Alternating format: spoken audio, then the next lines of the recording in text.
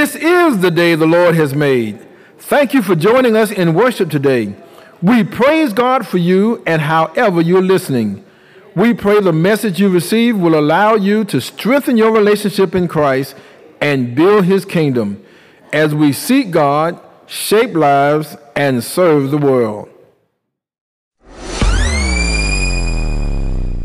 The ESV, it reads as such. It says, and one of the scribes came up and heard them disputing with one another, and seeing that he answered them well, asked him, which commandment is the most important of all? Jesus answered, the most important is, hear, O Israel, the Lord our God, the Lord is one. And you shall love the Lord your God with all your heart and with all your soul and with all your mind and with all your strength. And the second is this, you shall love your neighbor as yourself. There's no other commandment greater than these. And the scribe said to him, you are right, teacher.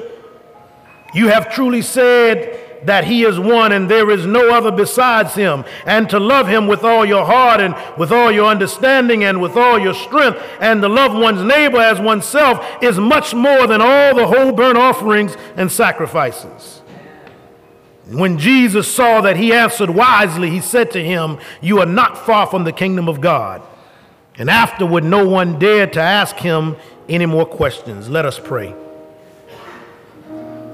Most gracious Heavenly Father, maker and creator of all good and perfect gifts, God of Abraham, God of Isaac, God of Jacob, the God who sits high and looks low, the God who's concerned about everything that concerns us, the God who died on Calvary's cross, ascended on high, and sent back the Holy Spirit.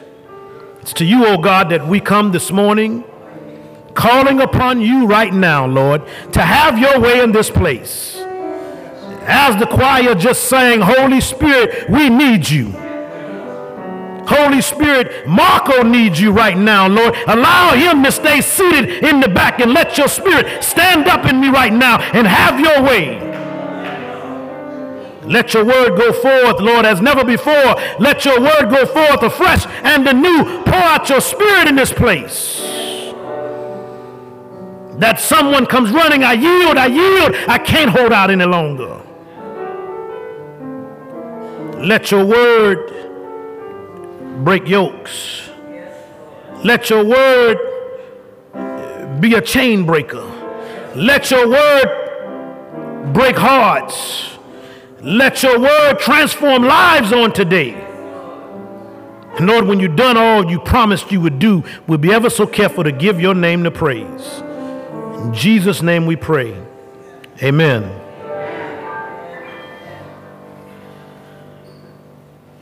If I had to give this morning's lesson a title, I would simply entitle it, The GOAT. We know the GOAT as the greatest of all time. And here as we read today's scripture in Mark 12, we see one of those questions humans love to ask, what I like to call mega questions or the greatest questions. What was the greatest world empire in history? The Greeks, the Romans, the Ottoman Empire, or in this modern day, the American Empire. Who was the greatest leader? Jesus, Muhammad, Moses, Augustus Caesar. We know the answer to that. Who was the greatest American leader? Was it Washington, Lincoln, Kennedy, King, Obama? We do the same thing in sports. Who's the greatest baseball player? Was it Babe Ruth, Willie Mays, Ty Cobb, Hank Aaron? Who's the greatest football player? Jim Brown, Jerry Rice, Joe Montana, Walter Payton. Who's the greatest basketball player? Michael Jordan, Magic Johnson, Wilt Chamberlain, Bill Russell, Kareem, LeBron, Kobe. The questions keep coming, whether it be about cars or movies, books, musicians. We want to know who or what is the greatest. The interest in the greatest, the mega questions, is not anything new. Goes back even to the time of Jesus, and we see here in our scripture text one of the ancient leaders, the scribes, asked the Lord about the most important or the greatest of the commandments.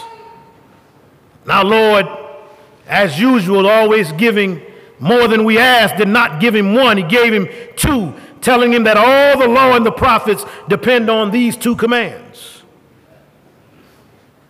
Both commands are grounded in our responsibility to love. We are to love God supremely and to love our fellow man genuinely. Our response to these two commands exposes our hearts. For the heart of the matter is the matter of the heart. Not only exposes our heart, it lays bare our souls and reveals what matters most to us. What it is that we really cherish, what it is that is of supreme value in our lives. If you look closely with me at the first few verses, we'll see the scripture explain itself. As I said earlier, we are commanded to love God supremely.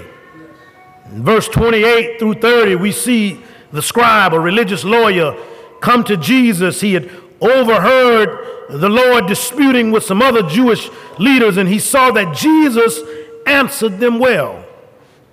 So without malice, this man asked Jesus a question that was often batted around in religious circles. As I look in my mind's eye, as I've been to many a ministers' conference, we tend to get together and what I call chop it up or chew the fat. And we ask these great theological questions. I can see in my sanctified imagination the scribes, the Pharisees, the Sadducees toying with this question: which is the greatest commandment? Command which is most important of all. This is not as easy as it sounds. The rabbinic tradition had identified 613 commands in the first 5 books of the Bible. Of these, 365 were negative and 248 were positive. Some were light, making less demand, while others were viewed as heavy with severe repercussions for disobedience. So this scribe asked Jesus to declare himself. Our Lord gladly obliges, and his answer takes us to the core of what really matters in life. First point in today's lesson, we see right here in verse 29. We simply must love God for who he is. Jesus quote what Israel called the Shema. You can find that in Deuteronomy 6, verses 4 and 5, says, "Listen, O Israel, the Lord our God, the Lord is one. Love the Lord your God with all your heart, with all your soul, and with all your strength." This confession was recited daily by every devout Jew, morning and evening. It was as important to Judaism as the Lord's Prayer or the Apostles' Creed is to Christianity. The Lord Yahweh, our God, Elohim, the Lord Yahweh is one. Here is the heart and soul of the Hebrew faith, yes, of Christianity. Yahweh is God's covenant name declared to his people. Yahweh is our God and our only God. Yahweh is one. He is unified and unique in essence and existence. He alone is God and there is no other. This is a powerful statement of uniqueness and exclusivity. Our God is God alone, and our worship, our love, our devotion, and our allegiance must be exclusively to God, or he will not accept it. Teachers and theologians could debate all they want, but Jesus begins by bringing them all back to the fundamentals, the non-negotiables of the faith. We should love this God because of who he is. He is our God. What kind of God is he? Exodus 34 verses 6 through 7 describes him as perfect in his gracious love and his pure justice. Furthermore, the context of the Shema is instructive. To love God is to obey his commandments and statutes all the days of your life. If we look back at Deuteronomy 6:2, we'll see this. To love God means you will teach these commandments to your children and grandchildren. When you sit down, when you walk by the way, when you lie down, and when you rise up, throughout the day, remembering he is the God who brought you out of the land of Egypt, out of the place of slavery. See, Egypt is a type of the world. And I know some of our, what I call carnal Christians, if there is such a thing, we still have 1 foot in the world and 1 foot in the church. And that foot in the world is standing on a banana peel. We're getting ready to slip, or as the old saints would say, backslide. But understand that God, who brought us out of the world and brought us out of the slavery or the bondage of sin, we are to love God supremely, and that means we must not follow any other gods, the gods of the people around us. For the Lord your God, Yahweh, your Elohim, he is among you. He is our Emmanuel, God with us, because Yahweh is a jealous God. Not only must we love God for who he is, but we must love God for with all you are. Verse 30. The repetition of the word all in verse 30 emphasizes the comprehensive nature of how we are to love Yahweh, our Elohim. The Lord, our God, we're to love him with all. 4 times it's stated there. And I've studied that word and I've broke it down. I've looked it up in the Hebrew. I've looked it up in the Greek. And you know what I found out? All means is all. With all your heart, with all your mind, with all your soul, and with all your strength. That means love him with everything. Calls for total response of love and devotion to God. Indeed, our heart, soul, mind, and strength are not intended as a psychological analysis of human personality, but it is a call to love God wholly and completely. It does not take much of a man to be a believer, but it takes all of him. Heart speaks of our emotions, the real me on the inside, the who I am when nobody is watching. The soul speaks to the spirit, the self-conscious life. The mind speaks to our intelligence and our thought life. People talk about blind faith, but the Word of God lays out the evidence for our belief in who Jesus really is. Amen. So we don't have to take him blindly. We can take an intelligent approach to our belief. Strength speaks to our bodily power and perhaps even our will. There is overlap in these categories. But I declare to you, God is never satisfied with anything less than the devotion of our whole life for the whole duration of our life. Amen. Comparing a man's love for his wife gives us insight into his love for God.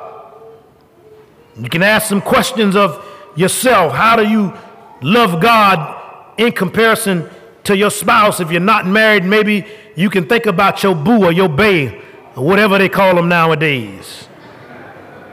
Is the Lord your all-consuming passion of your life? Do you have a deep, intense, and abiding affection for the Lord? Are you loyal to your God with an exclusive love? Do you resist or even oppose anything or anyone that seeks to do your Lord harm? Are you zealous to defend with grace your Lord's name and honor? Do you enjoy spending time with your Lord? Do you do things that please your Lord and increase his joy? Do you brag on your Lord to others? I know y'all brag about y'all boo. That's my boo. He tall, dark, and handsome. Look at him. Do you tell your Lord you love him? Do you talk with your Lord as much as you can? Remember, these are not things to get God to love us. These are things we do because we are loved by him and because we love him. We love him because he first loved us. Not only are we commanded in the scripture to love God supremely, but we are commanded Verses 31 through 34, the second command Jesus gives, he says we are commanded to love others genuinely. As is so often the case, Jesus always gives us more than we ask. The religious lawyer asks which command is the most important. Jesus tells him there are two that go together. How you respond to the first, that's loving God, will determine how you respond to the second, loving your neighbor. When you obey the second, it shows that you have embraced the first. Jesus shows us that love actually defines the lawful life, and he shows us that the law actually defines the loving life. When Jesus says all the laws boil down to love God and neighbor, he is saying we have not fulfilled the law by simply avoiding what the law prohibits, but we must also do and be what the reality of the law is and what the law is really after, and that is namely love. Such love is legitimately selfish. Look at verse 31. Jesus there is quoting the scriptures from Deuteronomy, but here in verse 31, he adds Leviticus 19:18. Leviticus 19:18 complements Deuteronomy 6:4 and 5. Growing out of my love for God, I love those who have been created by him in his image. We look over in Luke, we see Jesus, after teaching this particular parable, went into the parable of who our neighbor really is. Neighbor is not used here as a restrictive sense, but all humanity, even my enemies, are in view as Jesus talks about our neighbor. Some would wrongly think that Jesus is saying, telling us actually to be selfish and to selfishly love ourselves. How do we make sense of this? One, there is a healthy kind of self-love that recognizes that we are the objects of both the creating and the redeeming love of our God. To hate myself, to not love myself is an offense to God, and it calls into question God's wisdom and his goodness. Two, the love a person naturally has for himself is now being turned inside out. It is being turned toward others, as Jesus is describing. Three, the fact that this is a command, not a suggestion. It makes clear that the primary focus is on our actions and not our feelings. Love is not a feeling, it is a commitment. It is a choice to do even that which feels unnatural, even that feels uncomfortable at times. And four, there is certainly a mysterious paradox, for the same Jesus who tells us to love ourselves also tells us to deny ourselves and to die to ourselves. Find that back in Mark 8:34. But the more I rightly love myself, the more I will deny myself and love others. I will serve the needs of others with all the energy, passion, and zeal with what I attempt to love myself. With all the energy, passion, and zeal that I attempt to meet my own needs, I will deny myself and meet the needs of others. However, only by loving my God supremely will I be able to love others. All others genuinely. Because see, we sing the song that Jesus in me loves the Jesus in you, so you're easy to love. But he commands us to love even those that don't have Jesus in them. And sometimes that's not so easy. No wonder Jesus said, there is no other commandment greater than these. If I demonstrate my love for others by loving God supremely. In a sermon preached at Southern Baptist Theological Seminary in February of 2012, Don Carson helped us see what it means to love others genuinely. He encouraged us to examine the context surrounding Leviticus 19:18. You go back a few verses, you see where he's showing that loving your neighbor as yourself, it means that you will care for the poor. It means that you will not steal and you will not lie. It means that you'll be fair in your business dealings. It means you'll care for the deaf, care for the blind, and deal justly with all. It means you'll avoid slander. You'll not jeopardize the life of your neighbor. You'll not harbor hatred against your brother. And if necessary, you'll rebuke your neighbor for his good and yours. And you will not take revenge or bear a grudge against any other. Amen. So I think about this list that Pastor Carson shared. I simply say, wow. For see, God doesn't leave it to our imaginations as to what he means when he tells us to love our neighbors as ourselves. Not only is loving others genuinely, legitimately selfish, to love others genuinely, such love is a true sacrifice. If you look at verses 32 and 33, the scribe responds with delight. He affirms Jesus' creedal confession of the exclusive monotheism of the one true God. He affirms the comprehensive love, devotion, and worship our God is worthy to receive. And he adds an insight that drew the praise and applause of Jesus.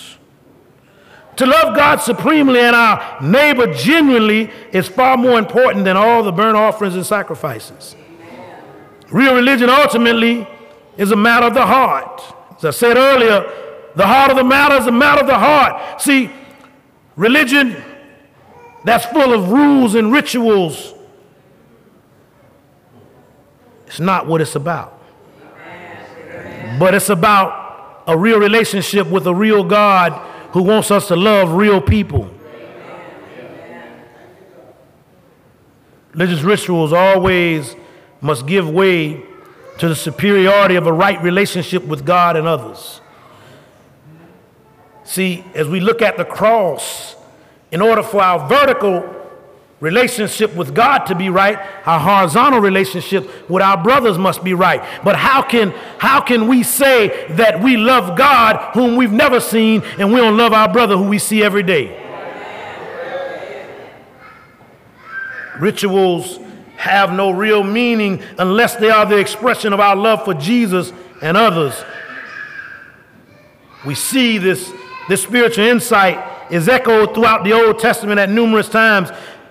Over in 1 Samuel, then Samuel said, does the Lord take pleasure in burnt offerings and sacrifices as much as obeying the Lord? Look, to obey is better than sacrifice. To pay attention is better than the fat of rams. Amen. Proverbs says, doing what is righteous and just is more acceptable to the Lord than sacrifice. Amen. And Hosea says, for I desire loyalty and not sacrifice, the knowledge of God rather than burnt offerings. Not only is such love legitimately selfish, and such love must cause us to sacrifice, such love is crucial to salvation. Amen. Look down at verse 34.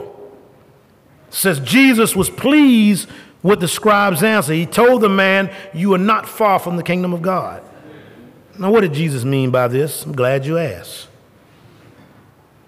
It is not you are close, so try harder. Rather, the man has come to see that entering the kingdom of God is a matter of heart devotion and not hard duty. Amen. We can't work our way into the kingdom. Obeying rules and regulations will never get me into the kingdom because I can never measure up to God's perfect standard. Amen. What we need is a new us. I need a new me. I need a new heart. I need the grace and mercy of my God who can make me a new creation in Christ. I need to draw near to Jesus who has brought the kingdom of God near. One draws near and enters the kingdom not by religion but by relationship with Jesus. A relationship that results in loving God supremely and loving others genuinely. As I close, I want you to reflect on these things. The cross tells us that Jesus loves God supremely. It tells us he loves us genuinely. This is why the Holy Spirit moved John to write over in 1 John 4, verse 7. It says, "Dear friends, let us love one another because love is from God. And everyone who loves has been born of God and knows God. The one who does not love does not know God, because God is love." God's love was revealed among us in his way. God sent his only begotten Son into the world that we might live through him. Love consists in this, not that we love God, but that he loved us and sent his Son to be the propitiation for our sins. Dear friends, if God loved us in this way, we also must love one another. No one has ever seen God. If we love one another, God remains in us, and his love is perfected in us. To love God is to love others. To love others is to love God. Two great commandments, two great loves. For the past 2 or 3 months, our pastor has been preaching this very same thing. He has been preaching that if we really love God, we would love others. We would love them enough to tell them about Jesus. How can we say that we love God and we've got the cure for the cancer known as sin and we don't tell nobody about it? We have to be unashamed of the gospel of Christ.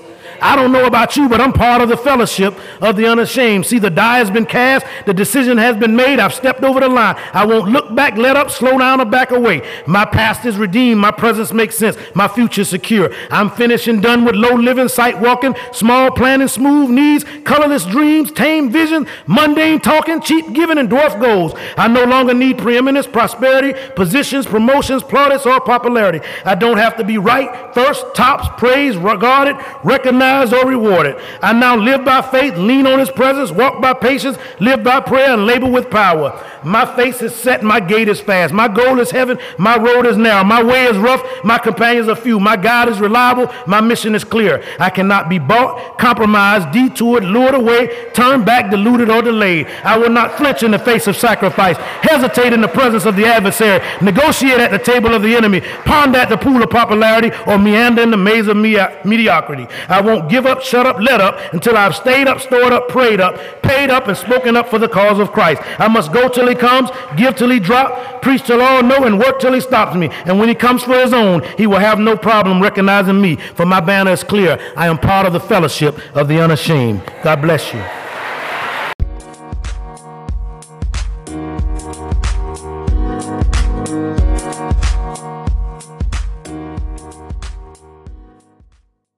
Remain connected to us as we build God's kingdom together. Join us on Facebook at the historic First African Baptist Church and our website, firstafricanbc.com. You may also contribute through an app called Givelify, Givelify. May God bless you and thank you for worshiping with us.